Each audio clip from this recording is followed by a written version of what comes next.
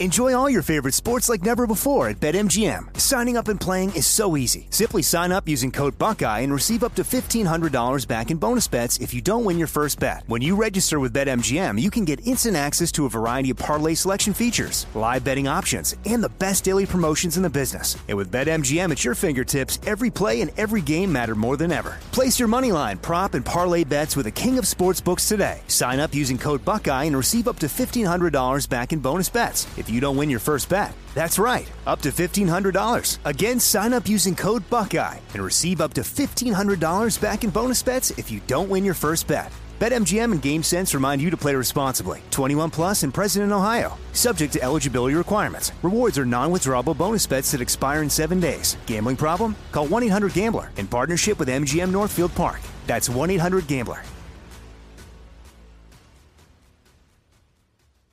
What's up, this your boy Lil Duval, and check out my podcast, Conversations with Unc, on the Black Effect Podcast Network. Each and every Tuesday, Conversations with Unc podcast feature casuals and in-depth talk about ebbs and flows of life and the pursuit of happiness. Unlike my work on stage, I tap into a more serious and sensitive side to give life advice and simply offer words of encouragement, yet remind folks to never forget to laugh. Every Tuesday, listen to Conversation with Unc, hosted by Lil Duval on the Black Effect Podcast Network, iHeartRadio app, or wherever you get your podcasts. Presented by AT&T. Connecting changes everything. When you buy Kroger brand products, you feel like you're winning. That's because they offer proven quality at lower than low prices. In fact, we guarantee that you and your family will love how Kroger brand products taste, or you get your money back. So next time you're shopping for the family, look for delicious Kroger brand products, because they'll make you all feel like you're winning. Shop now, in-store, or online. Kroger, fresh for everyone.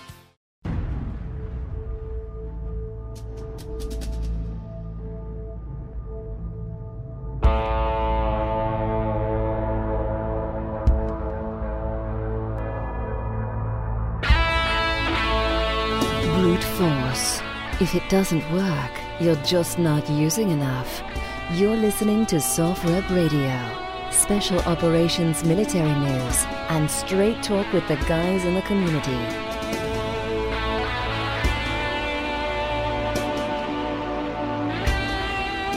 Hey, what's going on? It's me, Rad, and you are listening to another awesome episode of Soft Rep Radio. But before I get into my next guest today, who you can already see on the screen if you're watching on the YouTubes, is I want to talk to you about my merch store. Okay. We have a merch store for Soft Rep. It helps keep the lights on. A little bit goes a long way for us. I love doing this show, and I really appreciate Brandon and everybody, keeping the merch store open. So go support that. And then also we have a book club. It's softrep.com/book-club.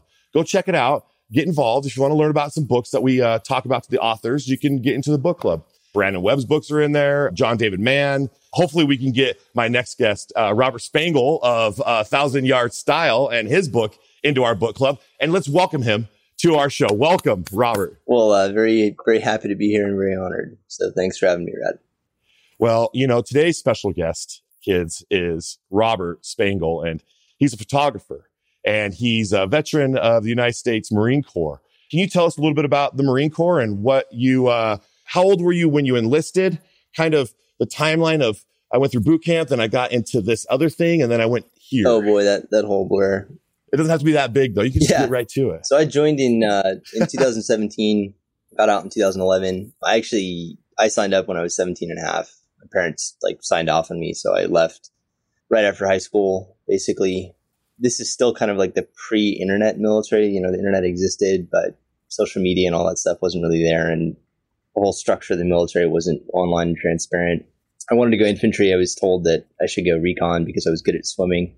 So I went recon. That was after boot camp and infantry school, that was a 6 month training cycle. It was pretty arduous and familiar to many people. I wound up getting sent to 2nd Recon Battalion.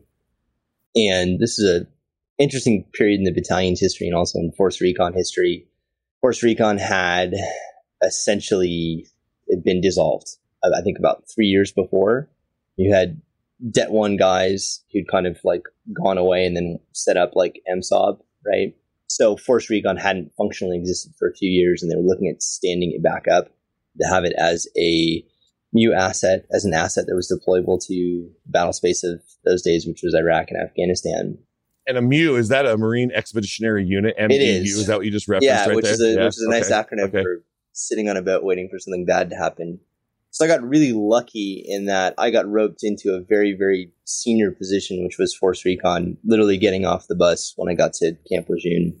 Basically, everyone else at that platoon, and it was just a platoon when we started, it wasn't really a fully fledged company for, I think, a full year afterwards, was guys who had, 2-3 combat deployments, either recon guys and scout snipers, super experienced dudes. And I got really lucky that I got kind of thrown into the ring with them because they needed the numbers. This was a time where we had Iraq and Afghanistan going on full tilt. There was casualties and there was a lot of demand for senior guys getting pulled into MSOB, MSOC, that kind of thing. So I got the best run you could ever have in the military, which was going into an extremely senior unit as an extremely junior Marine. I was the youngest, lowest ranking guy when I got in. I was the youngest, lowest ranking guy when I got out. And the time in between was pretty good. So that was my military experience. Can you tell me what MSOV MSOV, is that what you're referencing right There's now? MSOC and then there's MSOB. So Marine Special Operations Battalion. That was, I'm not going to get the exact years right. I don't want someone who's in the unit to tear my ears off, but comment down below. Yeah. The Marine Corps historically has been very anti-special forces, right? And very kind of anti-special. Force Recon had historically been the Marine Corps equivalent of the Special Forces. When the Special Forces were stood up by Kennedy, it was Marine Force Recon primarily, and then UDTs, which became SEALs secondarily. And the Marine Corps took a path of not wanting to centralize with Special Forces, and the rest of the armed forces went for SOCOM centralization and a kind of an independent structure from their own branch. And I think most people would say that the Marine Corps really suffered from that. So 2001, 2002, 2003, you had Det 1, which is essentially Force Recon, was the Marine Corps' direct action and reconnaissance, deep reconnaissance asset. They were functioning as true special forces, right? And getting tasked out, but Marine Corps was really missing out on the action because they weren't part of SOCOM. Mm-hmm.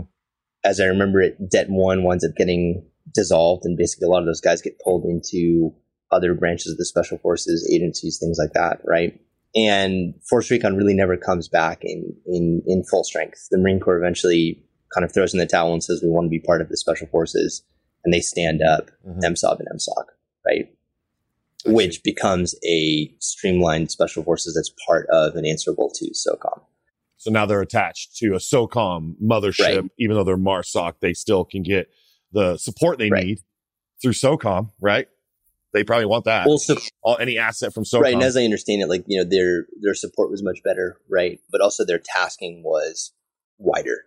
So in the past, one of the reasons the Marine Corps never wanted to go for special forces was they didn't want their best men being pulled away from the Marine Corps, right? Answering to Army, Air Force, even larger scale national needs. And that's kind of the trade-off with going into SOCOM. So that was kind of the change of roles that occurred. And I got very lucky in landing in this weird transitory period where Force Recon was getting stood back up and wasn't really redefined yet. And then MSOB was more or less getting its feet and kind of already operating. By the time I was on my first deployment in Afghanistan, those guys had already been on the ground there doing their thing exceptionally well for a very long time. Now, are you as hardcore as donning face paint when you would go on your mission? I think different teams had different debates about that. We took camouflage very, very seriously. I think the reconnaissance role, if you're really into it, you have to be extremely humble about it. And these illusions that 6 or 7 guys are going to hold off several hundred that's a worst case scenario that you do everything within your power to mitigate and avoid. So we took camouflage very, very seriously. Everyone would cam me up before missions. Some people would take this more seriously than others. All of our personal equipment is going to be camouflaged. Guys would really pay attention to what they were eating, like dipping, smoking, like days and weeks prior before a mission, just to try to camouflage the way we smelled from locals, right? Mm-hmm. So it's taken, that part was taken like really, really seriously from lessons learned. And, now going back into like dog history, you understand where these lessons started. And in Afghanistan, I deployed twice there with Force Recon. You saw that almost all these lessons are still valid, and we had opportunities to kind of improve on these things, right? Like the smell thing, that might not have been that was something that was relevant in Vietnam, right? Because the North Vietnamese would use dog teams to track teams occasionally, right? We never had that in Afghanistan in terms of dogs, but what we did have a huge problem with was shepherds. And it was our theory that like, goats, sheep, whatever, like they're just kind of, grazing around or whatever. But if they smell something weird, they're going to migrate towards it, right? Especially if it, smells like American laundry detergent and food. So, a little history lesson there. The reason why I bring that up is because you have some style. I want to just mention your Instagram. Is that cool with your 1,000-yard style? It's a blue check mark for those of you that really need to know, right? It's legit. And it's got a lot of cool photography. And Robert's also a fashion designer from his experience in the military. He's just brought to him he's brought his unique style to his bags. Those sea bags that you make, that you've invested your energy into, that have like the ability to put like a sleeping bag or a mat on the bottom of it when you want to tote it, and how you have it to blend in. That's why I brought up your camouflage on your face, because you're basically doing that with that bag. You got all these guys out there that are like, we're this gray man. Right. Okay. And I can still spot that, right? I'm like, I just am going to wear camouflage, bro. But honestly, you're going to like places where it's not friendly towards you sometimes. You just, I believe, got back from Ukraine, right? You've been over there for a minute doing some, and you got to blend in. Did you have to blend in? That's why I was wondering, you got to just kind of like. I mean, I think the idea of camouflage is as important as it is like misunderstood, right? It's interesting for me that I've ended up in other careers post-military where camouflage was still relevant and still important. I spend about like half the year now working as like a photojournalist. And, to your point about the whole sort of gray man thing, the gray man doctrine was kind of what we were taught going through the schoolhouse, and was really like kind of feeding into us in the reconnaissance community.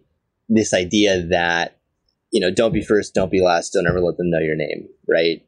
Like to blend in, to be a part of the crowd, not to stick out, but not to kind of like profile yourself. But that in and of itself has become a uniform that anyone who is in that arena, be it, military or intelligence, can pick up on instantly, right? So now it's not really, that's not really effective camouflage anymore.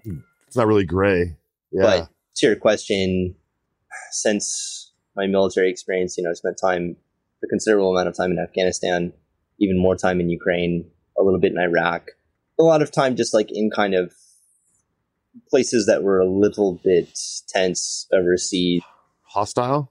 Some hostile, some not. Like Lebanon's a good example, right? Like I went to Lebanon in, I think, 2016 with a wonderful French woman I was dating at the time. And for her, it was very much a vacation. And for me, I'm like, this is Hezbollah territory. Yep. And you come to understand the world is made up a lot of these places where like little neighborhood borders can go from a place where everything is kind of normal and tactile and understood to you to being extremely foreign and potentially dangerous. But camouflage being a part of that, like as a journalist or, whatever, traveling abroad, you have to pay attention and kind of like do what you can to mitigate your signature and kind of communicate as little as possible to, the people around you, right? Information is always very easily weaponized.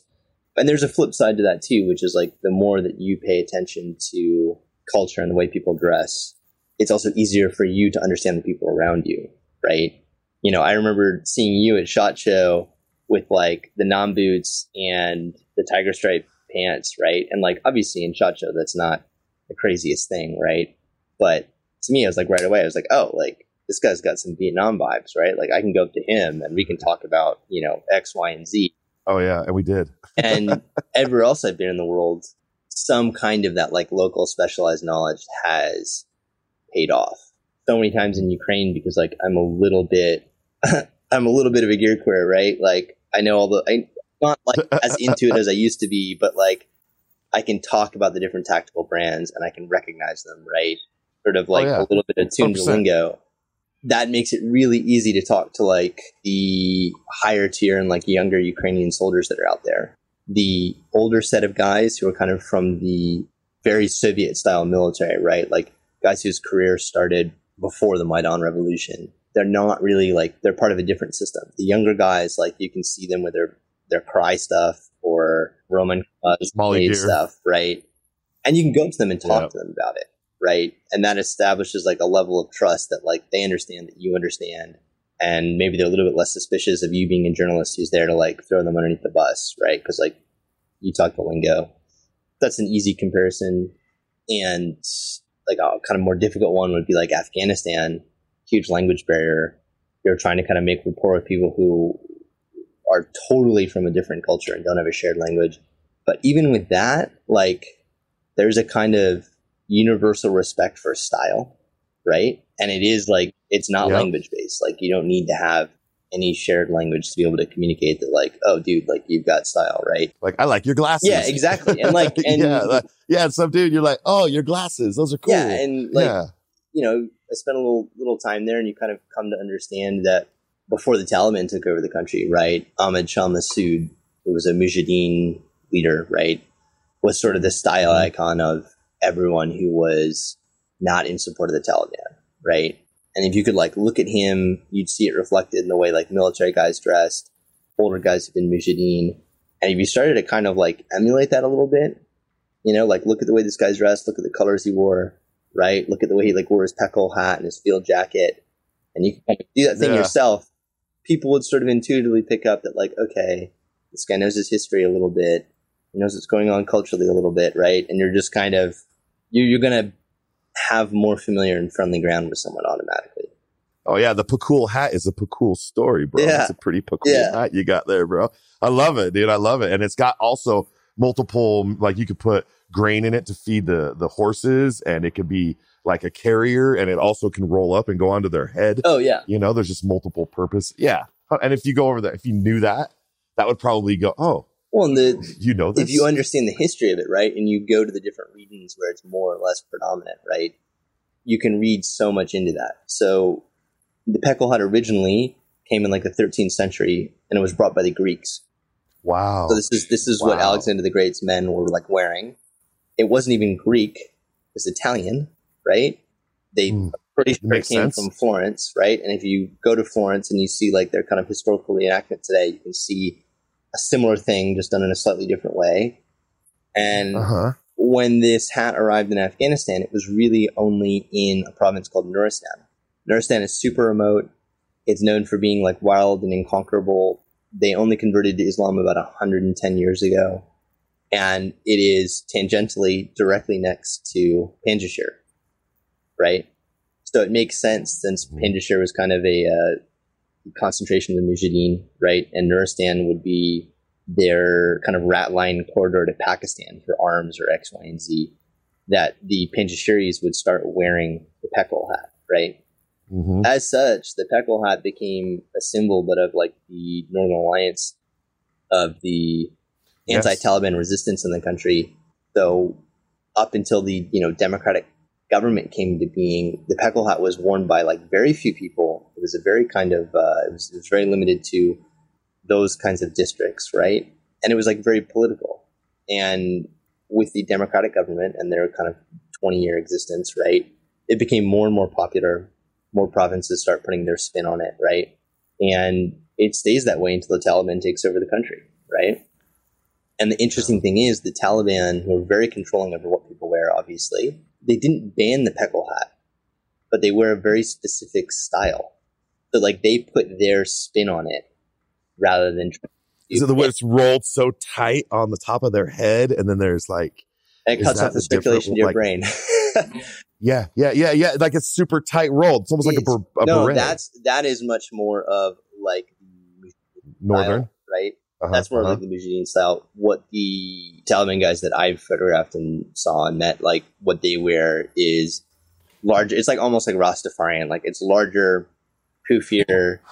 They have like more hair, I guess. I don't know. It's just like, it's like a larger, like bigger thing, right? I think some of these guys put their like Shadada pins on there, but it's like a much larger, bigger thing. And it has a kind of like seen that embroidery on the top. Yeah. It's a totally different thing, but that's something that you didn't really see in the past that you see now. And for me, that's one of the reasons that like fashion is an interesting way to analyze conflict, like the cultural aspect of conflict, right? It's easier for us to be like, oh, ERDL is like super sick and I love Tiger Stripe, but the psychology behind those decisions and how they come into prominence, right? That to me is like fascinating. Enjoy all your favorite sports like never before at BetMGM. Signing up and playing is so easy. Simply sign up using code Buckeye and receive up to $1,500 back in bonus bets if you don't win your first bet. When you register with BetMGM, you can get instant access to a variety of parlay selection features, live betting options, and the best daily promotions in the business. And with BetMGM at your fingertips, every play and every game matter more than ever. Place your moneyline, prop, and parlay bets with the king of sportsbooks today. Sign up using code Buckeye and receive up to $1,500 back in bonus bets if you don't win your first bet. That's right, up to $1,500. Again, sign up using code Buckeye and receive up to $1,500 back in bonus bets if you don't win your first bet. BetMGM and GameSense remind you to play responsibly. 21 plus and present in Ohio. Subject to eligibility requirements. Rewards are non-withdrawable bonus bets that expire in 7 days. Gambling problem? Call 1-800-GAMBLER in partnership with MGM Northfield Park. That's 1-800-GAMBLER.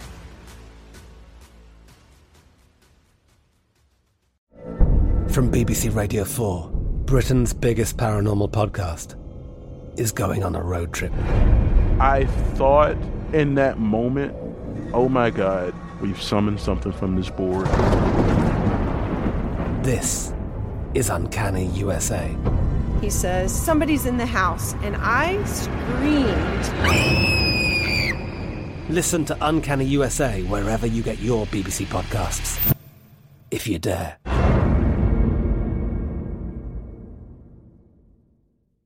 Xfinity has free premium networks for everyone this month, no matter what kind of entertainment you love. Addicted to true crime? Catch killer cases and more spine-tingling shows on A&E Crime Central. Crave adventure? Explore Asian action movies on Hi-YAH. Searching for something extreme? Check out skating, snowboarding, and more on Fuel TV Plus, the global home of action sports. And find crowd-pleasing bops on iHeartRadio's Hit Nation playlist. There's new free shows and movies to love every week. Say free this week in your Xfinity voice remote. Right, like where did Tiger Stripe? Why was it even created? Why was the South Vietnamese advisors wearing it? Why did the U.S. start to adopt it? And how did it go? And run with it? How did it become like a punk rock staple? Right, that wasn't just like it was. Well, because the 70s, the 60s, the 70s, surplus. Right. Yeah, surplus. It was surplus, but it was also Joe Strummer, right? So like, I couldn't tell you which one came first, right? But like, punk guys are all wearing surplus, right? And they love subverting uniforms and things like that. But Joe Strummer is obsessed with Vietnam, right? And he's obsessed with Vietnam photographers. He wrote at least one song about Sean Flynn, and it was something he researched quite a lot, and I think like became part of his psychology. So like, I don't know if he started wearing the stuff because it was available, and then that made him research things, or if he was like researching things and then he got into the uniforms. I don't know, but the psychology of that is crazy, right? Like, we go from something that is very much a part of like the state uniform doing things that are, borderline illegal and deniable in other countries, right? To what punk rockers are making iconic on stages around the world. And Joel Strummer, he's the Clash and Big Audio Dynamite, right? For those of us that are listening that may not know. Yeah. Right. Yeah. But we could just say the Clash, right? The Clash. Yeah. Well, I had to say Big Audio Dynamite. I had to give him his credit. I had that cassette, bro. When you say that, it's just like, again, the whole thing about Tiger Stripe having gold or having different types of green, and just like all these different, I love Tiger Stripe. I love Tiger, like the orange and black stripes. Yeah. Well, and even that, alone, like all the subdued versions. It's an imitation of nature, right? That came from this specific place that we were thinking about, right? And, most Tiger Stripe was made quite a lot of it was like made in Japan, right? And that was because of their post-war economy. It's like all these things are tied together, and it's a single thread that you can kind of pick up and really trace the social and cultural influence on a lot of different sides any conflict. So I think that's, to me, like that's something my mind is preoccupied with way too much, probably. It's very hard for me, 6'5", 280, to find Vietnam gear that fits me, bro. Where's that big Marine that was swinging around a tree? Where's he at? I need his used gear. Unfortunately, I don't think he lasted very long, right? No, he just swung that tree a few times. They're Marine, probably like, oh, you big high profile guy, we're gonna have you carry the radio and the machine gun. Yeah, exactly, right? And go in the tunnel. You're going in the tunnel. Rad, get in there. Take a flashlight.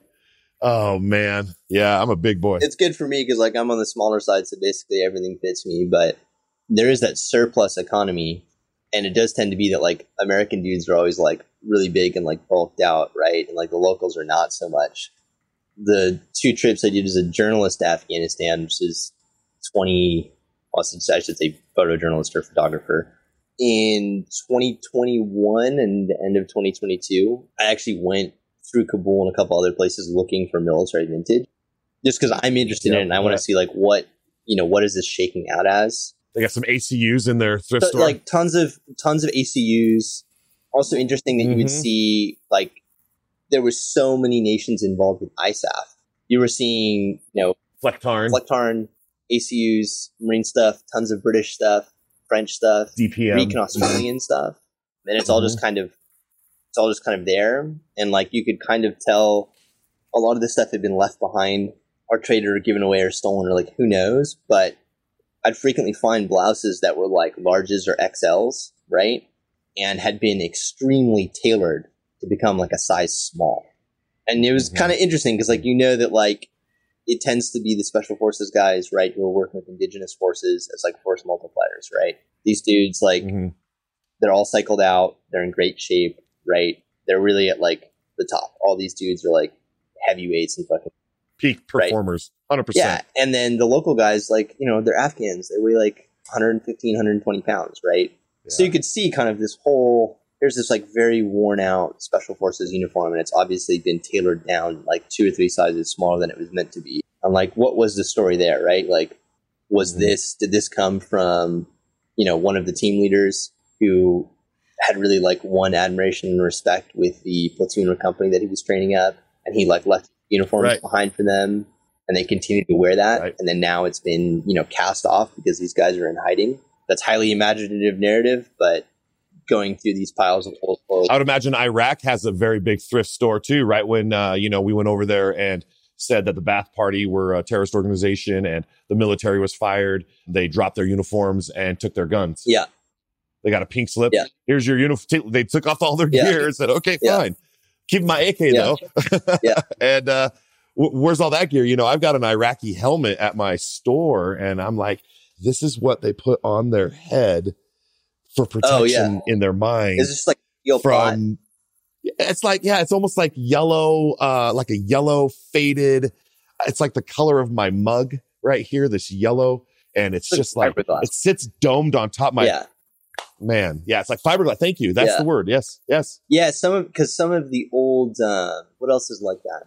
Old airborne helmet liners from World War II and a little bit after were like that.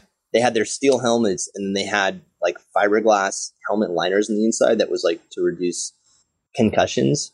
That on the head from the metal. But it is kind of, that's basically, it's pretty crazy to see like what happens when you have a very, very modern proven military encounter something that has not, a military force that has not really been in a conflict or been able to modernize in a long time.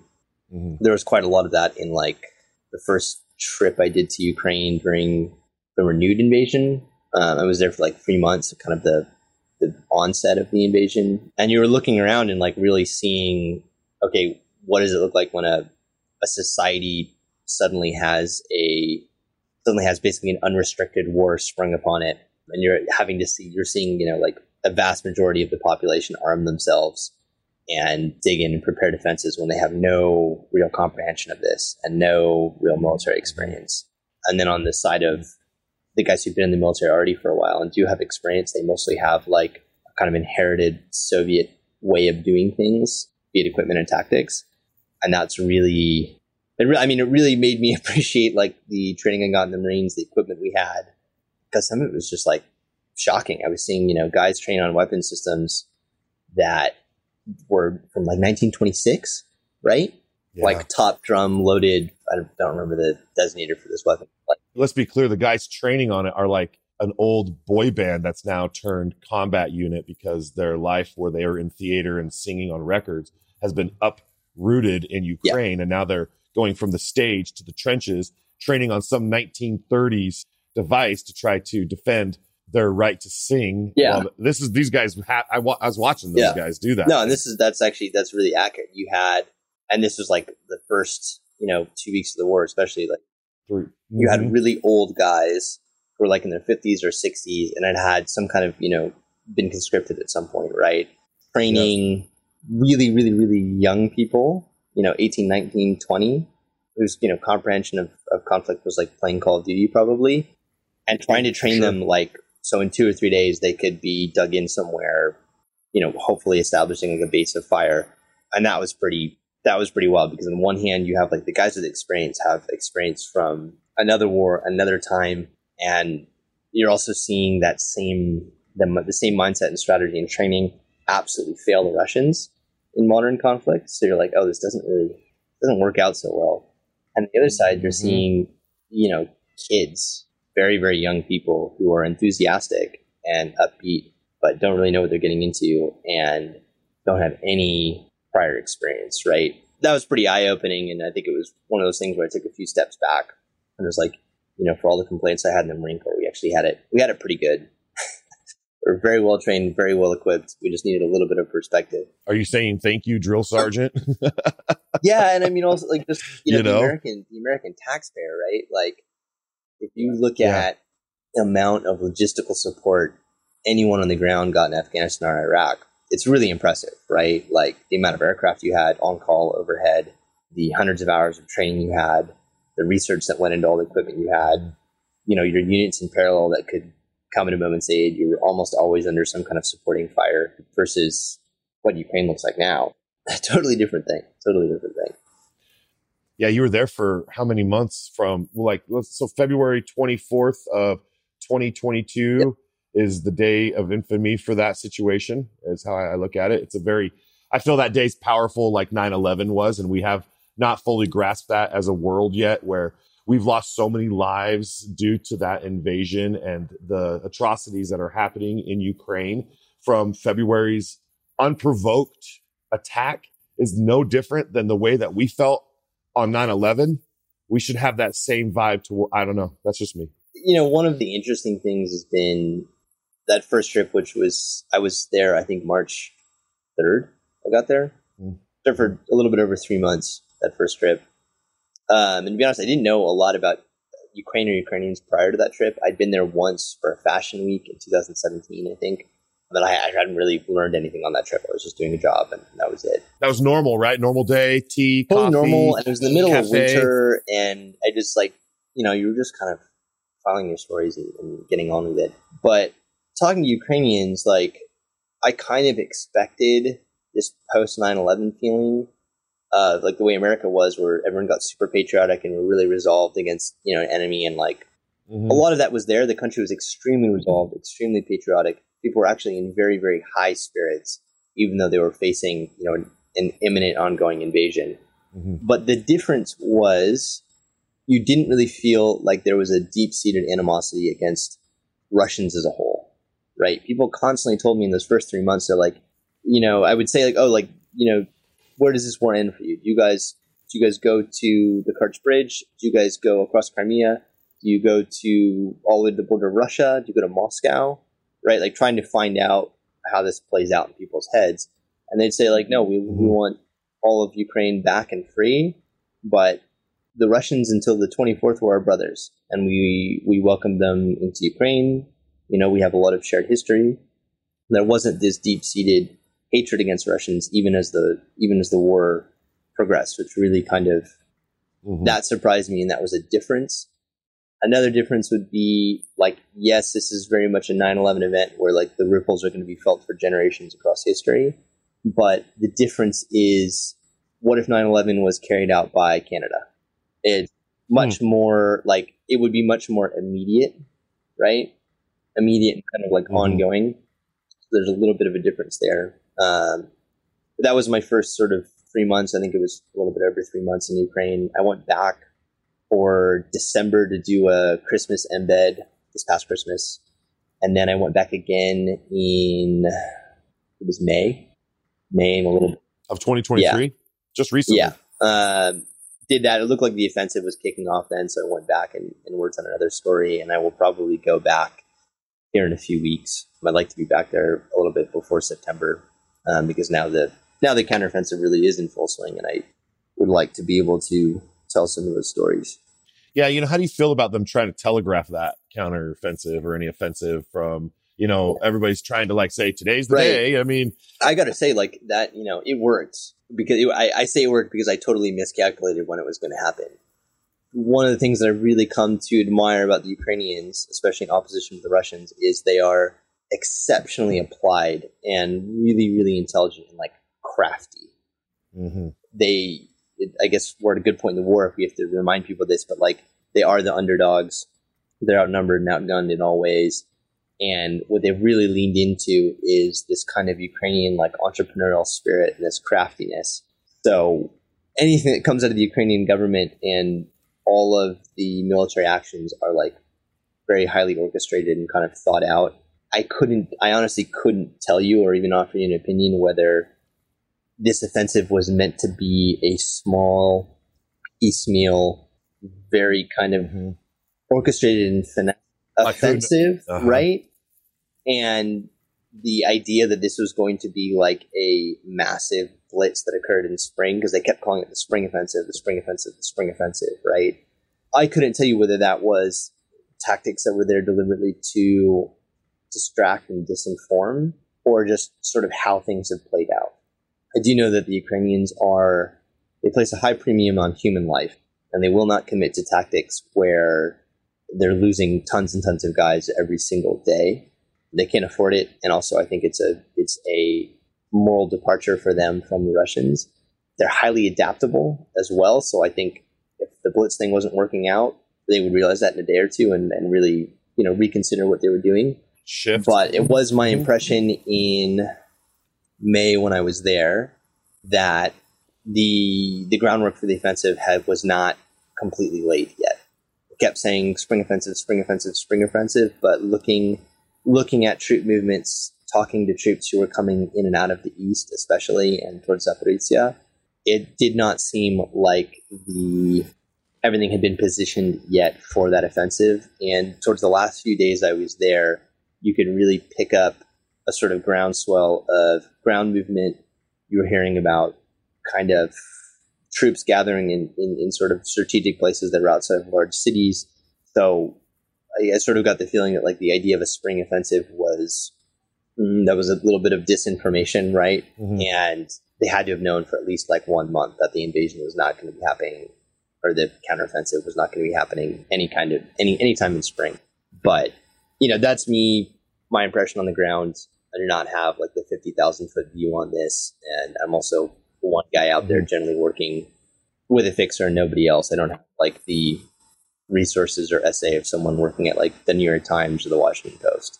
No, you're just you're in it and you're doing it, and it's a passion that you hold within you to do these stories, and your travels have created you to what? I mean, like when you fell in love with camouflage to be this designer, you are in love. I fell in love with camouflage at a very young age, probably like 4. Yeah. Oh wow. Yeah. You're still learning colors. I had a little jacket. Point. Yeah. Oh yeah. I had a jacket, and my dad gave me like a good conduct ribbon on it, and it was camouflage, and I started to earn little rad awards around the house. My dad would, hey, here you go, Aaron. Here's your jump wings. I jump off picnic tables with them and stuff as they get ready, and always want to go in their rucksacks. So I'd say around 4 or 5 is when camouflage became my favorite color. Yeah. That's a great soundbite right there. It's, that's interesting because like I didn't come from a military family at all. My parents were horrified I joined the military. I had one grandfather who was in the Navy in World War II, just like basically everyone else. Didn't grow up really liking camouflage. I was interested in the military a little bit, but I didn't really play video games or any of this other stuff. getting out of the military, I was also not interested in camouflage because I was like, I just came from that. And like, I thought multicam was cool. I really thought multicam was cool because I'd had to fight really hard to get that kit for our unit. So I was like personally attached to it. But the rest of it, like, I gave away, you know, all of my deserts and all my winter green. Marpat. I gave all that stuff away, and now, like, years later, I'm like, man, I really wish I would have kept that stuff. But I wasn't really interested. Yeah, because they had the Eagle Globe and Anchor embedded inside and of this the is, material. this is stuff I'd worn for years. It was like all nice and broken in, and anyway. And Recon touched as well, so there's a little bit of that, well, right? Was, I mean, there is some baseball card. All of our uniforms. You know. Yeah, it was cool. Yeah.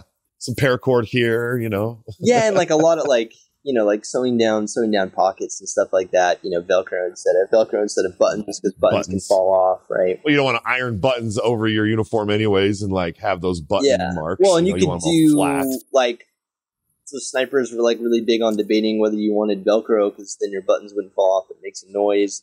I borrowed from the British, and what I did was I took their buttons. Sometimes I would take like a hot metal and kind of knock out the holes in our buttons and just sew them with 550 cord because it was stronger, right? But I went into studying fashion design after I got out of the military. I knew I wanted to go into something with art. I love drawing.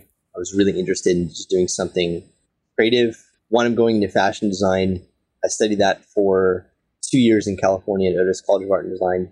I got more into the menswear and tailoring side of things, for which I moved to London about a year and a half, and I studied bespoke tailoring, which is like making suits specific to one client, and you're making it by hand. You know, it's hundreds of hours of labor per suit, and it takes, if I'm honest, probably longer than a year and a half to learn how to do properly.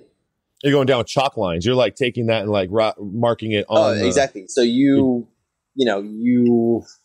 customer comes in, you take like 20 different measurements of them. You also look at like how do they stand, right? How do they stand? You know, what do they do for a living? How are they spending their days, right? How are they commuting? You look at, you know, their figuration, right? Do they have wide set feet? Do they have like a sort of hunchback or a dropped shoulder? Soldiers would typically have a very dropped shoulder because they've been carrying a rifle for such a long time, right? Let's sit up straight. Excuse me. you and me both. And then, you know, you make by hand a pattern for them. You cut out basically a rough draft of the garment. That takes probably 30 hours. You put the garment on them. Wow. Then you completely disassemble the garment, make the corrections, make the first version of the finished garment, make additional corrections in another fitting. And then you make kind of the final thing that's about 90% of the way there. And then you do another fitting, generally. And then you finish out the garment. All in, you're talking about in excess of 300 hours on a single garment, right? So I did that for a year and a half, came back. I switched into industrial design, did kind of my final years of university in that. And then I got into design. And it wasn't until even a little bit after that I started to get interested in camouflage. It wasn't something I wore or was really interested in when I was in fashion because I was working for, you know, GQ magazine for years, British GQ. I kind of wanted to get away from the military and sort of see what my life and personality would be like without that. Mm-hmm. That was part of it. I also felt like in a lot of settings, camouflage is not camouflage, right? If you're wearing camouflage in a foreign country, that puts you on, you know, like a certain kind of radar, and you don't know exactly what that is or what that interaction might be. America has a super positive, you know, relationship with our military. Almost every other country on earth does not, right? A lot of them have like an outright negative one. Yeah, it's illegal to wear it in Bermuda. It's illegal to wear it. It's illegal to wear camouflage in Bermuda. It's illegal to wear it in Bermuda. It's also illegal to wear it in many parts of India because they have a history of history of armed revolution there, right? The same thing, you know, in South America, right? Like it has distinct ongoing connotations of armed conflict, right? So it's going to get you a lot of local attention you don't want. It's also going to get you maybe attention from the authorities that you don't want. I've gotten kind of taken down in Eastern India before for like wearing kind of not even camouflage stuff, just sort of like safari colors. Right. That's what I was going to ask that. Yeah. Just sort of, you know, talk my way out of. But the history of camouflage kind of grew on me like a little bit more and more. I became kind of nostalgic for it a little bit, and mostly just started popping up in the periphery, right? So I remember Rhodesian brushstroke was a thing probably like 5 years ago. I love it. It was a big thing, and I remember like, oh, like I've seen this before, but where? And I was like, oh, was it when I was in Djibouti or like hanging out around Somalia? I was like, is that when I was seeing it? No. Oh, I had to kind of, I had to like dig into the recesses of my mind, and I realized that my unit had done a combat man tracking course with some guys it was a former Rhodesian operation, right? And all of the trainers there had been trained by like Rhodesian guys, and they were wearing some of the stuff. And that was like the first camouflage that I had like a kind of emotional connection to, because I was like, this was one training cycle in the Marines that like I just had fun. You weren't on a base. You weren't being trained by your peers. You were being trained by these guys who were kind of granola guys, right? Yeah, it was hard because you were doing a lot of movements. You're doing a lot of movements, and they were really trying to run you ragged. But it was also fun. It kind of went back to like airsofting as a kid. You're out in the forest. You got your buddies. It's not so serious. It's not so controlled. Someone's getting hunted. Someone's hunting. It reminded me of like the movie Hunted, and it was a really good memory that I had from the military, because like you were doing something that was cool. You were learning. It wasn't so stressful, and you were with all your military buddies, but you were not in this super serious demand. It wasn't so mental. Yeah, it wasn't like like pre-dive or something like that, or doing like an indoc where every single thing you do is being watched, and if you fuck up, you're on the right attitude. You just spoke over your boys. It wasn't like that. It was much more relaxed because these were civilians that were putting on the course. So I remember I found these guys actually at SHOT Show who had like surplus Rhodesian brushstroke Fire Force Ventures or something like that. I think they've since the US. And I was like, dude, I got to get a pair of these pants. Started wearing them. That was like the first piece of camouflage I really started wearing like post-military life. And it was good because like there was environments where it made sense. I think I did wind up wearing that to India and like camping and stuff. But there was also one interaction I had that kind of reminded me like, oh, like these things have deep personal connotations to other people, and they're not always going to be positive, right? With Rhodesian brushstroke, you got to be, really aware of that, right? I wore it going to Washington, D.C. to do a shoot for a fashion brand out there. And I was waiting for a cab, taxi, Uber, whatever. And there was this older guy, distinguished guy. He's dressed up a little bit. And he looks down at me and he like keeps looking at my pants. And I kind of had a bad flight. And I was like, this guy fucking looking at my pants. Like, I don't want to get in a fight at the airport, man. Like, just like, you don't like my pants. Let's go. You just tell me you don't like my pants. So I just kind of, I got a little arrogant. And I was like, so you like my pants? And he was kind of a little bit taken aback, and he responded with a little bit of an accent that was a little strange. And he said, I haven't seen that. I haven't seen that in about 40 years. And I said, oh, when was the last time you saw us? And he says, well, I was dropping off like 10 boys into the bush. I never saw them again. And I was like, and he got kind of choked up, and I was like, whoa, what do you mean? And he's like, oh, I was a pilot in Rhodesia. And like when things started to go bad there, he left. He did some other things in South America. I won't ask what he was doing in Washington, D.C. I did ask him if he was still flying, and he said yes. But that was one of those interactions where I was like, okay, like, you do have to remember it's cool and it's interesting, and I have my personal take on this, but it also has really serious emotional connotations to other people, right? But that emotion, positive or negative, I think that's, and this is true of like all military clothing, right? That emotion is also kind of my interest, right? Like it could be positive, it could be negative, but because it's tied to history and it's tied to service and it's tied to sacrifice and it's tied to victory and it's tied to defeat, right? Mm-hmm. There's such a strong emotional vein there as a designer that you can mine, right? And I don't see really anything in fashion today, like capital F fashion industry, that has that strength, right? It's, it's like trends and it's invented and it's like the Barbie movie and it's like 90s Nirvana stuff or whatever. Very few of those things ring with like real nostalgia, real emotional content the way camouflage does.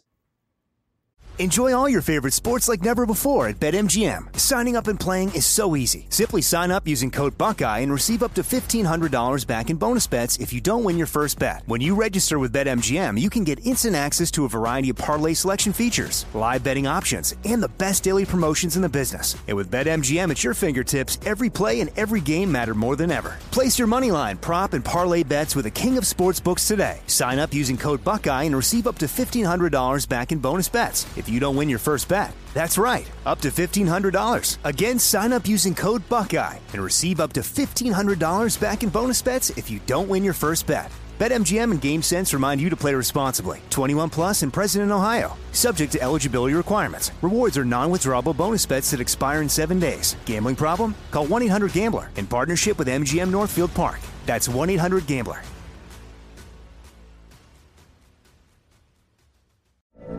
From BBC Radio 4, Britain's biggest paranormal podcast is going on a road trip. I thought in that moment, oh my God, we've summoned something from this board. This is Uncanny USA. He says, somebody's in the house, and I screamed. Listen to Uncanny USA wherever you get your BBC podcasts, if you dare.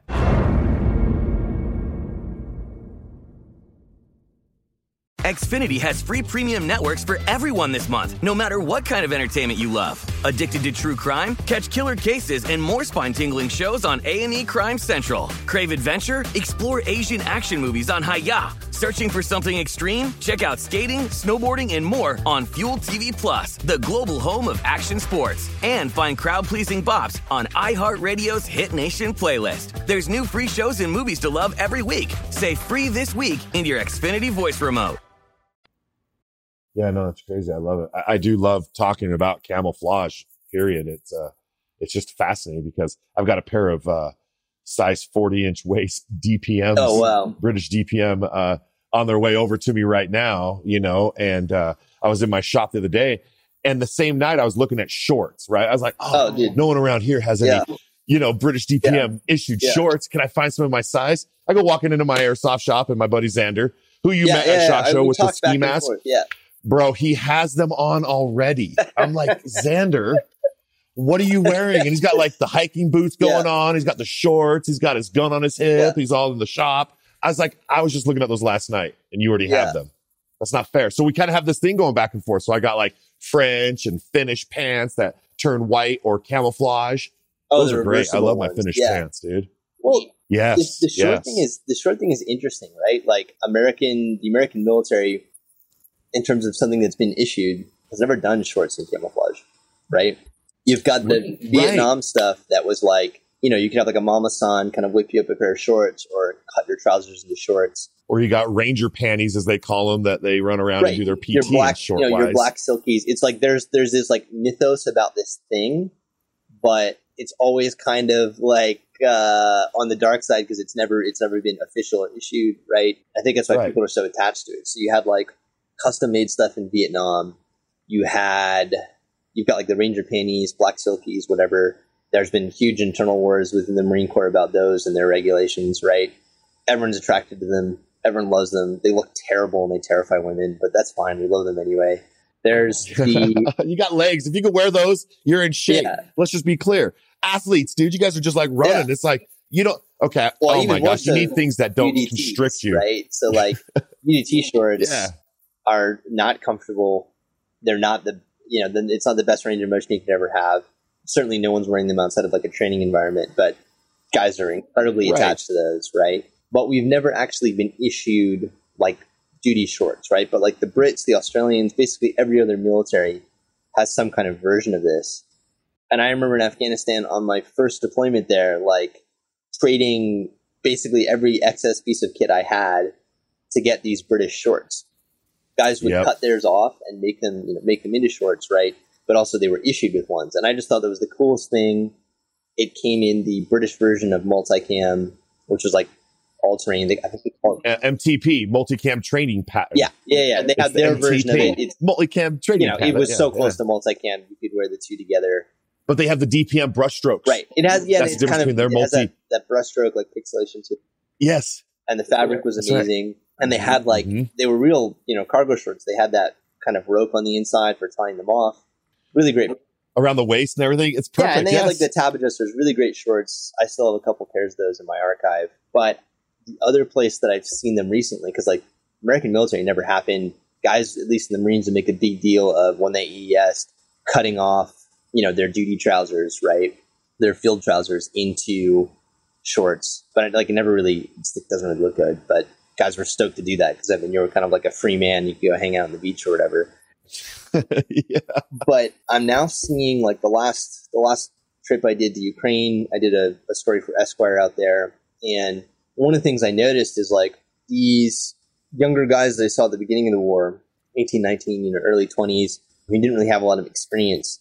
Some of them, quite a lot of them have gotten really into the fight and what they're doing and have become really, really self-studied, right? And like in the space of a little bit over a year now, they've really, really progressed, right? Like you see these younger guys, you'll see groups like one of them is called Gonar. It's all young guys. They have developed their own initiative-based tactics. They train a lot. There's a lot of kind of simulation and reading from the book of like American Special Forces and like the whole kind of culture that rotates around that. And these guys are all wearing Cry shorts. Not all of them, but quite a lot of them are wearing like the Cry, like the G series combat shorts. How much of it is actual Cry precision? How much of it is like local knockoffs? I'd probably put that at like probably 10% the real thing, 90% knockoffs. But these guys are probably the ones that bring combat shorts into the mainstream because like they're writing their own book. Their conflict is being so well documented. I think they're going to kind of push uniforms in that, in that direction. And that was like a big shift. Like, obviously it's seasonal as well because in Ukraine, like the winter is deadly serious cold. And I've never actually been there in the summer, but I know especially in the South, it gets super hot, right? You're talking about Mediterranean style, temperatures and environments. So we'll see what happens with that. The Ukrainians are also they're not so concerned. They're not really concerned at all with like uniform regulations as well. So like just color identification. Yeah. Well, their stuff is, they just look like a bunch of airsofters with red, yellow, and blue on their arms. I'm not going to. When I got there, and I expected, and I love that because they have their gear right from playing. Right. Someone was like, "Wait, is this for real now?" Well, and I expected that there would be less of that with time. Yeah. In the beginning of the war, there was huge problems with blue on blue and civilians getting egressed. Friendly fire. Yeah, accidentally, because like there was a huge problem with internal espionage and spies, like Russian kind of forces that had been embedded there for a long time. But people have actually gotten kind of more marked up, not less, with time. That's interesting. And like, you would expect training gets better, PID gets better, blue on blue should be reduced, right? Maybe that's not the case, or maybe they're just being very proactive about it. But it's also the fact that like everyone just kind of wears not whatever they want, but in a lot of units, you can kind of get away with like whatever kind of camouflage you want.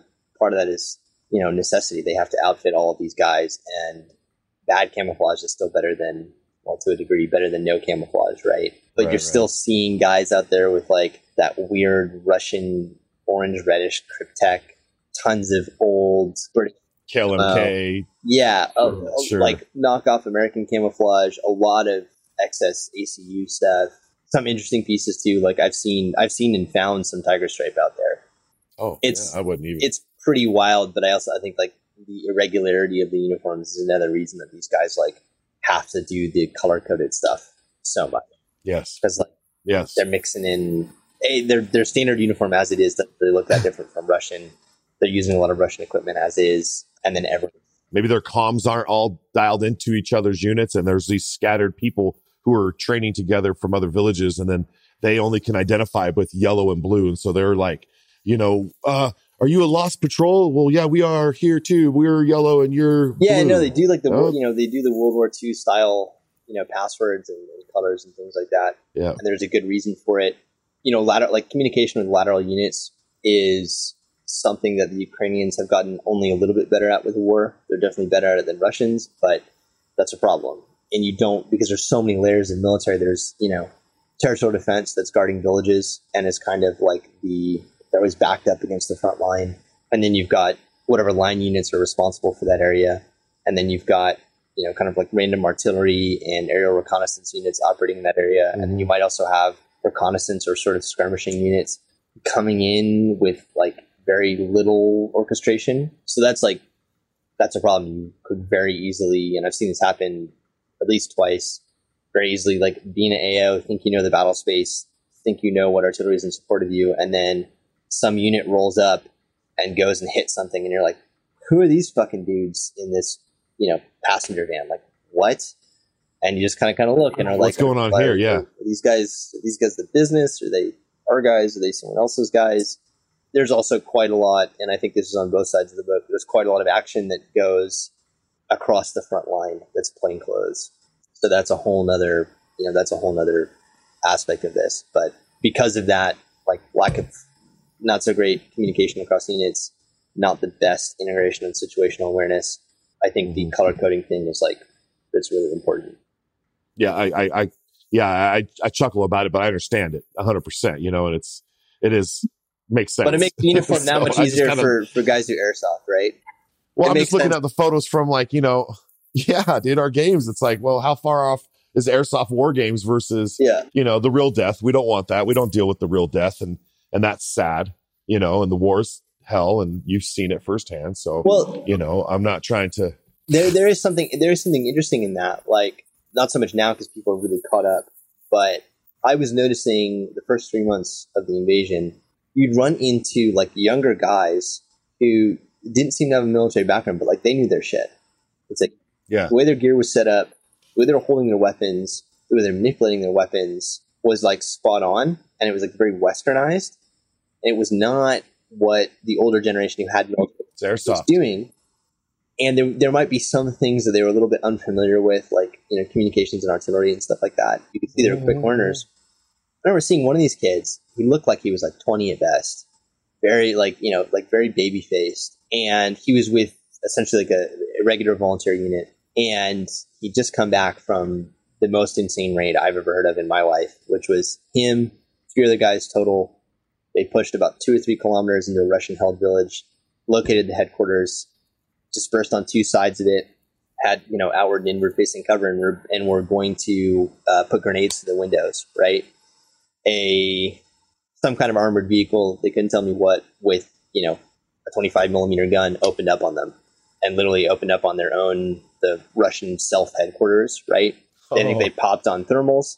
The guys held their fire, held their grenades, and bounded back out of the village, right? And made it out with 0 casualties. And I just looked at this kid and I was like, A, you're insane for ever doing that. Like, that's like, no, an American military unit would never task someone with doing that. Secondly, you guys were incredibly disciplined because you held your fire. If they had opened up, right, if they had hit the headquarters, or they had, tried to put down suppressing fire on whatever this armored vehicle was, they would have gotten smoked, and it would have brought every single Russian in that village out, because they would have heard the counterfire, right, and known that this was a vehicle lighting something up, but something more serious, an actual counterattack, right? Especially because the armored vehicle opening up on the headquarters, I think, was probably interpreted as someone who didn't know how to work thermals initiating like a blue on blue. They did that a lot. That was them blue on blue themselves. Yeah. They baited them basically to shoot the. Yeah, which wasn't planned, but I think the whole thing just led us confusion. And when they egressed from this town, they weren't dealing with small arms fire, right? They didn't take any casualties. They were just like, dude, they just killed themselves. Yeah, they're laughing on the way home. I talked to this kid. Like, they just kicked their own ass. I talked to this kid. He was he was obviously the team leader, and I was like, so you have any military experience? And he's like, no, I was doing some military studies in college, and like that's it. I was never in a unit. And I was like, no, like this kid knows something. There's no way he got distrained, especially in this unit, because they were not that well trained at the time.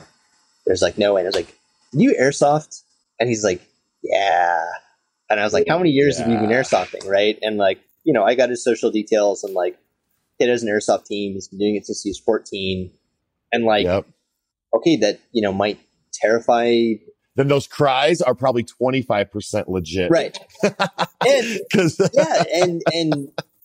and like he knew the gear, he knew all this stuff. And I don't know, how serious he took training when he was airsofting or whatever, but even just learning from dumb mistakes airsofting, he was capable of leading a squad, carrying out a mission, and doing some really, really intelligent, in-the-moment decision-making. So, we might laugh, we might joke about it, but I would say the same thing about video games like Call of Duty. There was tons of guys who, that was their baseline experience, but they learned how to communicate, they learned how to work in a team, and that team became a real fire team.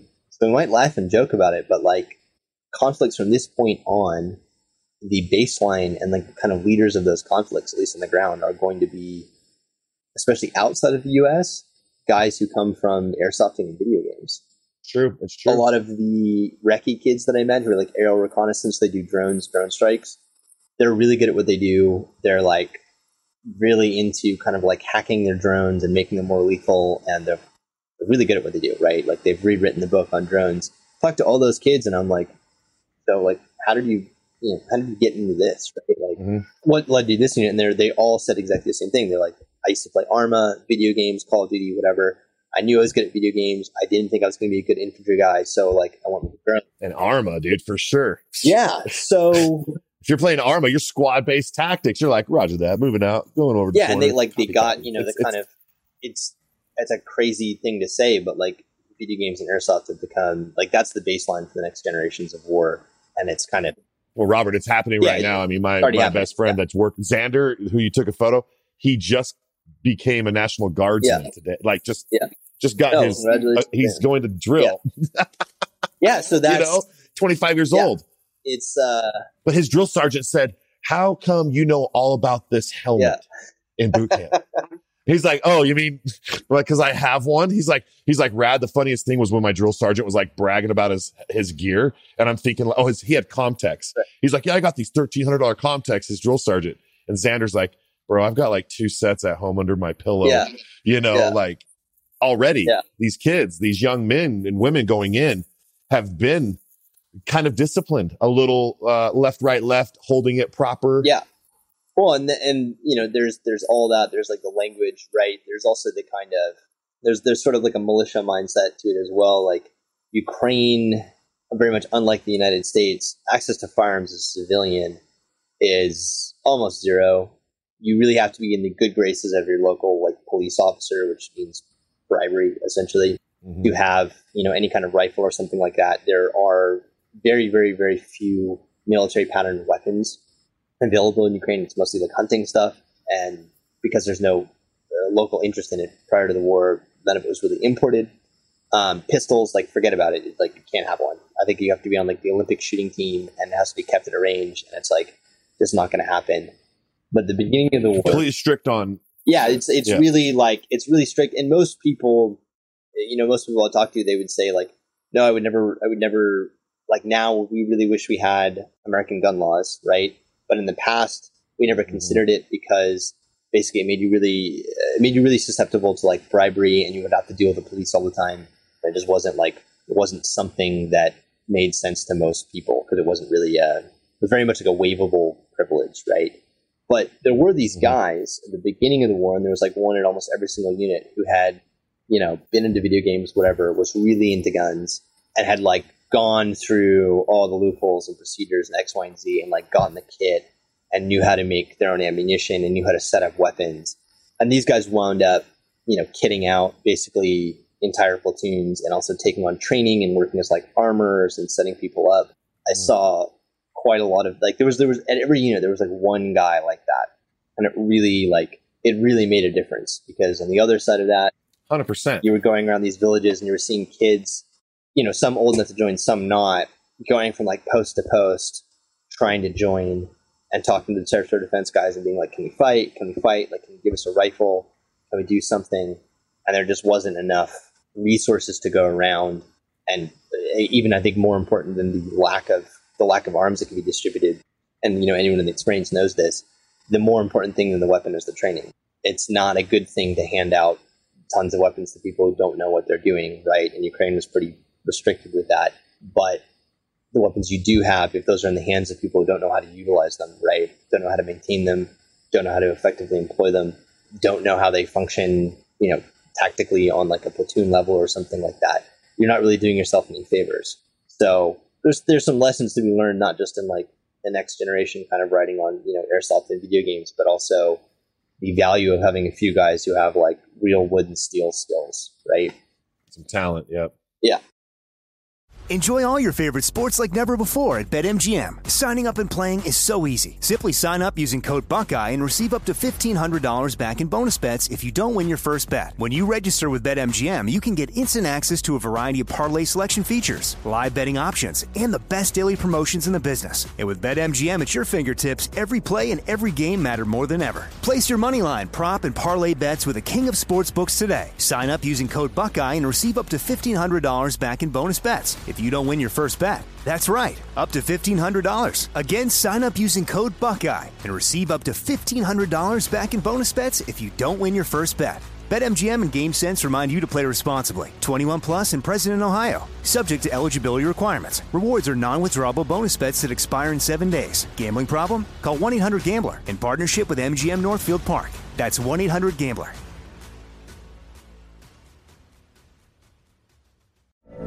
From BBC Radio 4, Britain's biggest paranormal podcast is going on a road trip.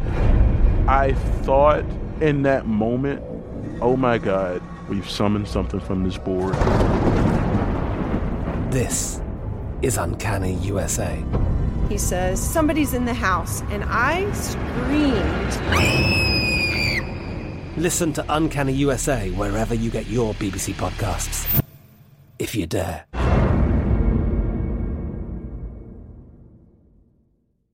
Xfinity has free premium networks for everyone this month, no matter what kind of entertainment you love. Addicted to true crime? Catch killer cases and more spine-tingling shows on A&E Crime Central. Crave adventure? Explore Asian action movies on Hi-YAH. Searching for something extreme? Check out skating, snowboarding, and more on Fuel TV Plus, the global home of action sports. And find crowd-pleasing bops on iHeartRadio's Hit Nation playlist. There's new free shows and movies to love every week. Say free this week in your Xfinity voice remote.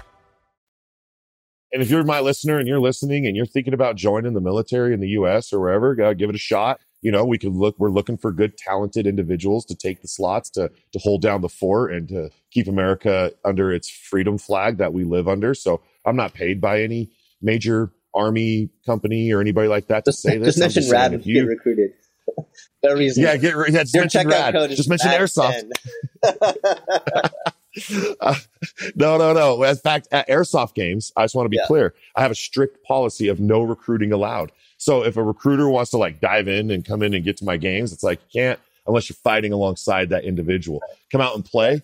Come out and get into the trenches and let them rub your shoulder. And then they'll be like, wow, you're in the Army, dude? Or you're in the Marine Corps, dude? Be like, yeah, talk to me about it later. Right now, let's go get the satellite that's down. Yeah. If you can move forward, it's going to work out in your best interest other than sign this card, give me your phone number, sign this card. You also, you also get whooped by these kids. I did a little bit of airsoft when I was a kid. And then during lockdown, I cloned my rifles and pistols that I have at home in gas blowback airsoft and as much metal as possible because I was ranges are shut. I want to be training every single day again. Yep. I got the time.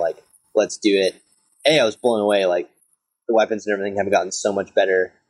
B, it was just super fun to be able to set up the range in 5 minutes and be shooting every day. But eventually, when I was getting ready to go back to Afghanistan, I went and did a couple of games. Just because I was you know what, I want to get used to kind of being in a kinetic environment again and loud noises and stuff. I just kind of want to jumpstart things. And I had made some clothing to go out there and stuff. And I'm I really want to test this and see if this stuff works, right? Man, I got spanked. I went in there and I was I'm a Force Recon badass. I've done CQB for X, Y, and Z hours. Sure. I just smoked all these kids. Sorry, boys. No, I got spanked, dude. I got this young man named Mason. Hard. He's 11. He's a killer in the arena, dude. He has got it. He is so fast. Yeah. You would never suspect him. He's that kid that would be walking along with the basket in Ukraine. He's 11 and he's going to take you out, bro. These kids are, like you said, give him 5 more years of doing what he's doing right now. When he steps inside of a CQB house at some military, they're going to be like, how do you know all of this? Yeah. Well, and I think, my experience of that, because I was shooting for months, just airsoft gas stuff off of my porch. And then things kind of opened up a little bit and went to the actual range. And I was my groups and shooting with a rifle was actually was probably the best it had been in a decade. My work with the pistol was garbage. My transitions were fine. That was all good. But man, the kick on an actual 45 versus an airsoft. Your airsoft blowback is totally different. But it was legitimate. Like my rifle work got better. You're practicing your footwork and your manipulations and all that stuff. Nothing gets rid of the smell and the fire and the loudness of that. You know what I mean? There's nothing ever going to replace the death you're wielding out of a barrel of a real gun. Yeah. Okay? That boom, that recoil. Yeah. Correct. And you're a little desensitized. Just a little bit. Well, yeah, you're that's kind of why I went into these games. It's like I want to get past that moment of initial shock. If I'm going to Afghanistan again and something does happen and I'm going to an environment where like, hey, there's a couple car bombings every day and there's just shootings in the street. Sometimes I don't want to have like a hiccup, right? So like you gotta going to these games a little bit and getting back to the mindset of like, okay, we're not freezing, we're reacting to things. And there might be loud noises and stuff. That really helps. And it was also, this sounds really strange, but it was a really great way to take out gear and equipment. So I made some like my versions of kind of local Afghan clothing to go back. And it was good to like throw that on and throw on some other things I've designed and like 12 hours of gaming it and being like, oh yeah, like this, this isn't comfortable or this snags here or like this doesn't actually this doesn't integrate the way I thought it did. Right. And that saved me like so many pain points when I was actually, out doing the job. I couldn't agree more. Yeah. I mean, trial and error happens all the time in airsoft. You get to redo it and like walk the same steps or walk a different step and try it again a different way. Whereas the other way got you shot. In the real world, you get shot, you're done most of the time. Yeah. In airsoft, it gives you a chance to go back, regroup your brain, suck up your pride, and go back at it again. Yeah. And again, just like in a gym, like in a boxing ring, Yeah. But that fighter coming at you is looking to throw blows, so you got to be ready. Well, and I think one of the most valuable aspects of that was it's so different working against an actual adversary than steel. You know what I mean? Steel or paper targets, like whatever you're shooting. What's it doing at you? Yeah, just like, wow, this person is like moving, thinking, you know what I mean? And you're doing the same. But you're calling out targets at 1:00, moving up a hill 300 feet away, and you got another target out at the left, and you're like, hey, he's out to the west, 600 feet out, and you got multiple targets, and you're getting engaged. You're just calling out all of these different. It makes it in that way. I think it makes it more realistic than some of the live fire stuff you do in the military because what I've seen in real life. Like no one is ever firing from a traditional firing position, right? Things are always at like the extreme limit, more often than not the extreme limit of engagement. Things are not happening in like a clean, flat squad based style environment. There's always ambiguities, right?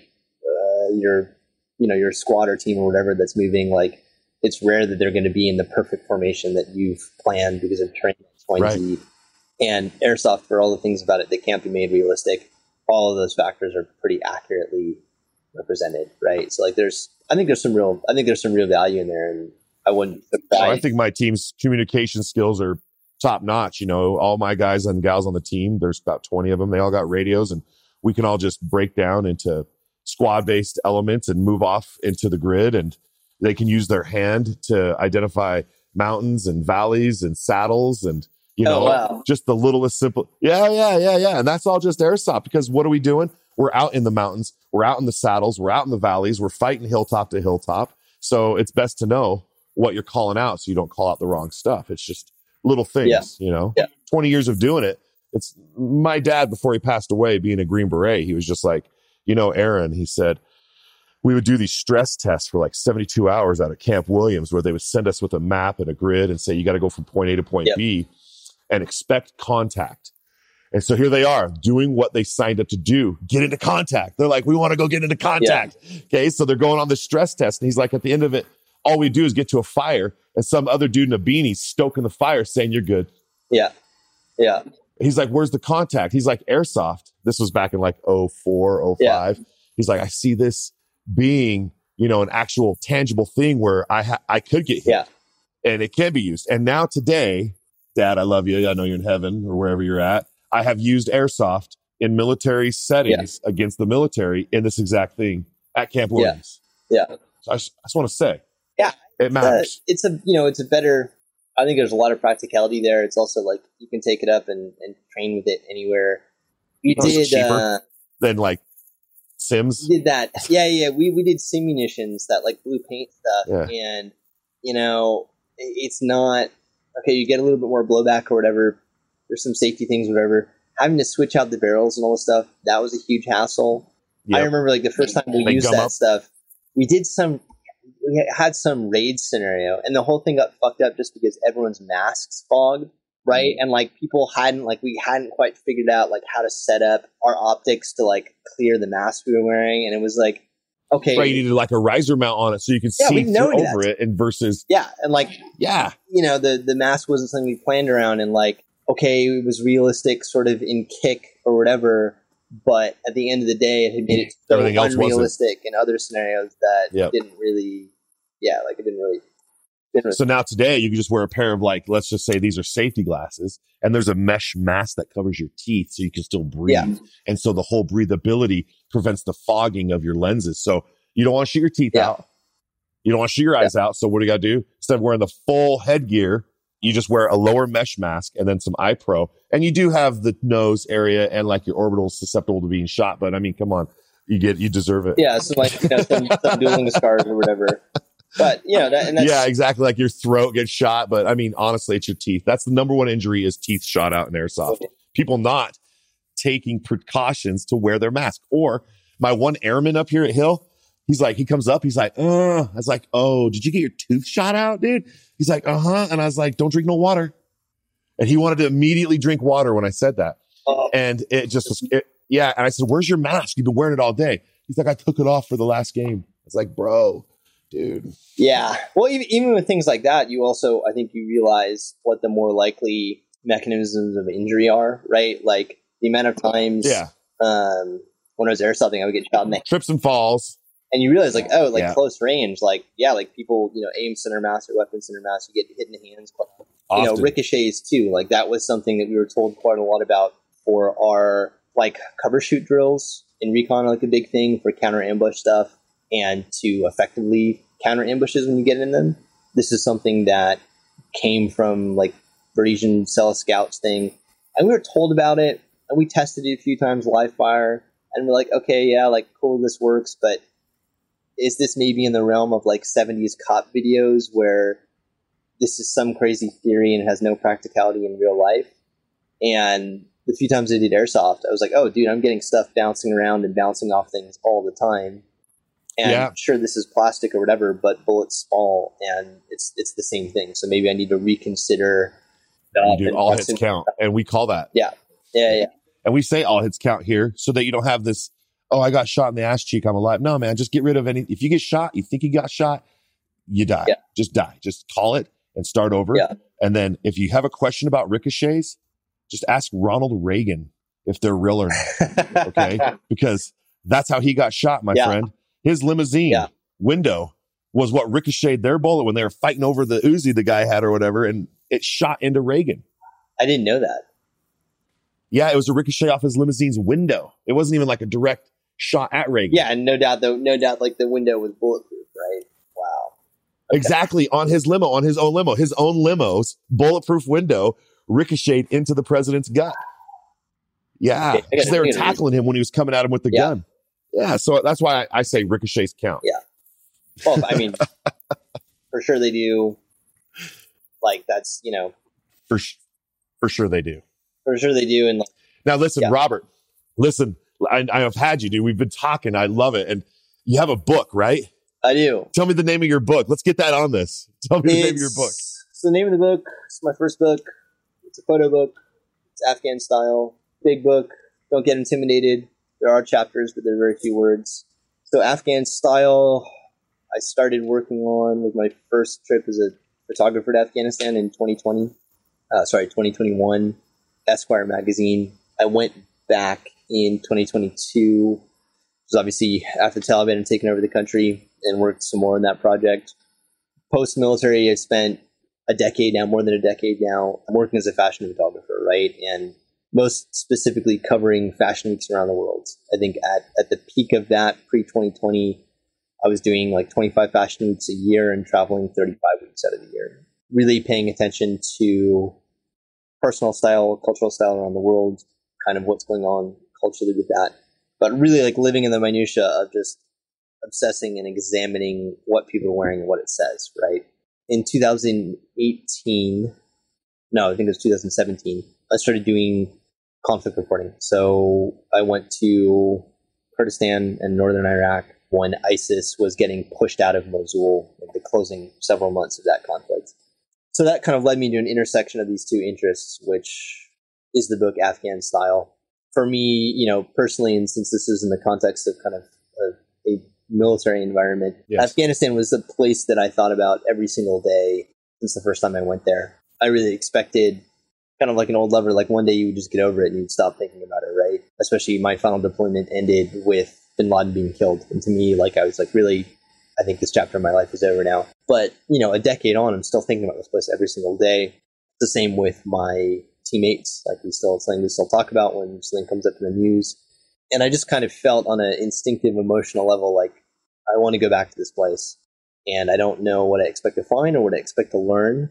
But I feel like if I confront this with an experience, I'll find some kind of resolution, which I did. I spent about a month and a half there on this first trip. I studied a bit of Dari. I was living in Kabul. I wasn't living in a hotel. I wasn't living on a base somewhere. And I spent almost every single day of that month and a half just on the street, interacting with people, taking photos, biking around, making friends, and kind of like getting into it and learning. And when I came away, I had way more photos than I needed for this story I did for Esquire. I'd come to really understand Afghan culture.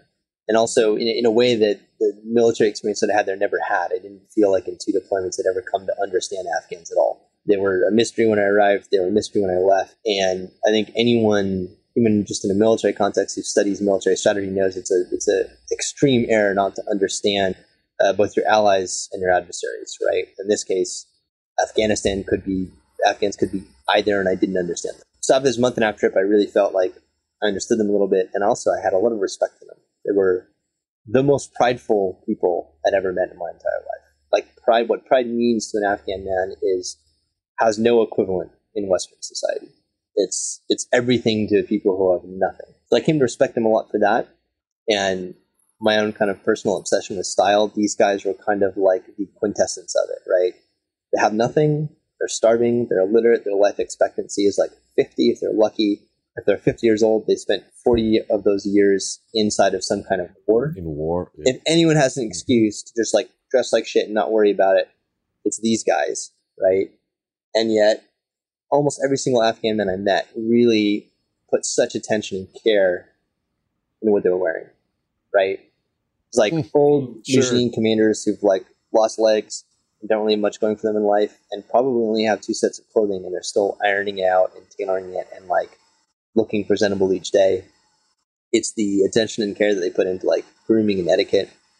All that stuff really, it just impressed me and it blew me away. And I was like, you know what? I want to create a volume that is a study of their style. I didn't know exactly what was going to happen to Afghanistan in 2021. Yeah. I think everyone had the sense that the government was going to collapse, but we didn't think it was going to happen as soon as it did. So this kind of became a historical document for me. Like the Afghanistan that I've had the privilege of photographing, that I've been entangled with for more than a decade now in my own life, almost 2 decades actually, will probably not exist a decade from now, right? The country's isolated economically, geographically. When those gates eventually open, because the Taliban dissolves or they modernize or whatever, the clothing and the culture will disappear and recede. I had committed to doing a book when the Taliban swept across the country in August, and I was meant to go back that summer. I remember like getting my visa. Like I had 3 visas for the country, trying to go back. The wheels really came off. There was no way to get back in country. My friends there were freaking out and trying to get out. And at that point I realized, okay, like the story's changed. I can't publish this book anymore because things have changed historically in the period of 6 months to an irreparable degree. The Taliban is now in control. This isn't a complete document anymore. So about a year went by. I was still working on the book with the publisher, but we mutually decided that I was going to go back to Afghanistan under Taliban rule and attempt to add more to the project to talk about what has historically changed since they've taken power. I was meant to go in spring. obviously Ukraine happened, that got pushed back. I went going in August, which was, unmercifully hot. It meant integrating face to face and with the full acknowledgement of the Taliban. They run the government there. You're not doing anything, including leaving the airport without their permission. It was extremely strange to be sitting in multiple rooms of Taliban armed with American weapons, using American equipment, and kind of getting their permission to go around the country and take these photos, photographing Taliban inside of, former American compounds. A lot of the guys that I met had been fighting against Americans. One that I met had been in an American military prison for like 2 years. That was pretty, it was very gut-wrenching and weird. Like, surely they've got Google and they know who I am and what my background is. In the end, the conclusion wasn't positive, right? You have to look back on a 20-year endeavor that didn't really accomplish anything, especially for Afghans. You can quite clearly, especially if you spent time there and understand the culture, that's one of the reasons I wanted to make the book, you can really clearly see the obvious mistakes that were made. But there was resolution for me because, okay, the outcome is not positive here, but I've seen the thing and I've been a part of the thing and I've confronted it, and I understanding what went wrong and why it went wrong. That's given me personally some kind of peace, where I'm much more okay with it than a lot of other veterans I know who served in Afghanistan. And that's been worth it. I also hope that the book's been very well received by Afghans and just by the public in general. We've done a little bit of a book tour in Europe, and I'm doing one. I'm sure you want that blessing from them. You really want to showcase them and show off the fashion. It's not, right? It's not expected. This wasn't a book for Afghans, because if you're from Afghanistan, you'll know these things already. That wasn't really the design. The design was really I want to make a document that's approachable, that's non-political, non-religious, and presents the side of Afghanistan that we never bothered to understand, and that we also led to massive miscalculations on the Western world side, which was understanding their culture and their pride, right? So it's really a document designed to present to the West and be Western facing. But I did find that there was a huge expat community of Afghans who found out about the book. They're super well networked and were into it and were buying copies and coming to signings. And that wasn't the goal, that wasn't the expected outcome, but it was really enjoyable, because I was okay, sure, this is actually something that the Afghan community has wanted for a long time, to be presented outside of the context of just poverty, homelessness, civil war, destitution, religious conflict, right? I didn't realize how much that weighed on them, but everywhere, anti-women rights. Yeah, just someone to speak about their culture outside of the conflict, right? That was really gratifying. That's been a good part of it, and I'm working on a little U.S. tour with the book. We've done Europe now, so I'm looking forward to doing something in L.A., San Francisco, definitely New York, and I hope DC. Very cool. Yeah, that's the plans for the book. Is there where can we put a link in the bio here for it? Is there someplace we can find Afghan Style by Robert Spangle? Or just Google it? So my publisher, which is in the English pronunciation, because of French, would be Editions Odyssey, but it's Editions Odyssey. Their website has the book. I'm sold out of books. I have a few special editions which each come with a print from the book, and also come with an artifact from the trips, like a passport page or a film negative or one of my field note pages. So if you want a special edition, you can still get it from me. Those ship free. My publisher has the standard copies as well as, I think, a few of the special editions. And I will have more of my own copies, and I do have a little reserve that I'm going to take with me when I travel around the country doing the book tour. So chances are, if you're interested, cool. I'm coming to your town, and I will try not to burn it down. No, do it. Come down. Come to Salt Lake City, bro. You come here to me. We'll hang out. I really want to do Salt Lake City. A good, if anyone's out there and you've got, a bookshop or a connection to one, and you want to do a bookshop like Sam Weller's. Let me give him a plug. Okay. Weller's is a mom and pop shop in Salt Lake City. Oh, okay. Right. Amazing.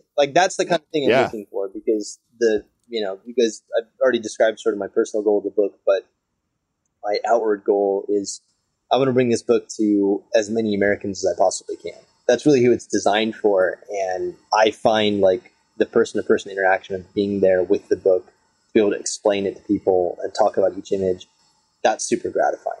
So super cool too. Salt Lake City, like basically any city in the US, if you've got a bookstore that is interested in hosting something like this, like I'm all about it. I'd love to do it. That is the final goal of the book. Well, that's awesome. And I think that we can wind this down. We've been going at it, and I could keep talking to you. We can be here all day.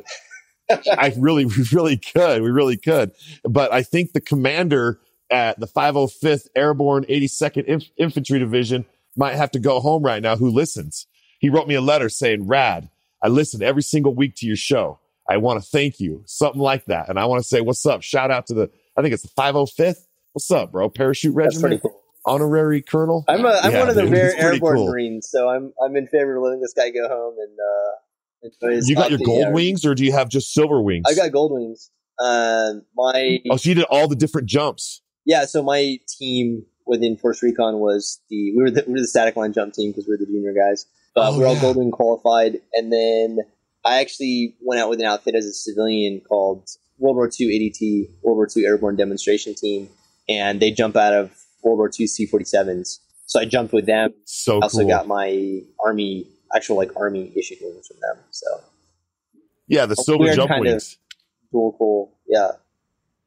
I got. Well, airborne. That's the thing my dad always say. He'd say, you're a leg, but you're my leg, son. And I was like, all right, Dad, thanks. And with that said, giving Dad a shout out and Mom, I just want to say thanks again, Robert, for taking the time out of your busy day and your book and everything that you're doing with designing to be on the show with SoftRep. And thanks to my listener for taking the time to listen to the show. And I hope that something hits you in the feels, and we should be supporting good and not evil in this world. And we should be able to have conversations with one another without, I hope you just saw what we just had, a conversation with one another. Yeah. So all about it. All about it. And Robert, I hope to see you soon, if not at SHOT Show or someplace very soon in Salt Lake City. I gotta get back. Yeah.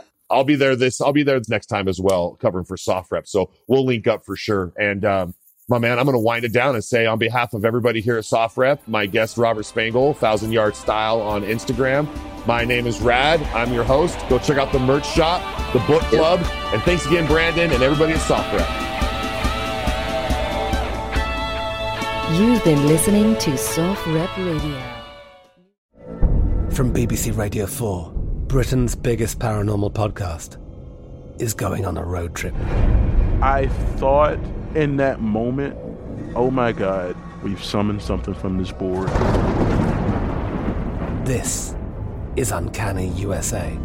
He says, somebody's in the house, and I screamed. Listen to Uncanny USA wherever you get your BBC podcasts, if you dare.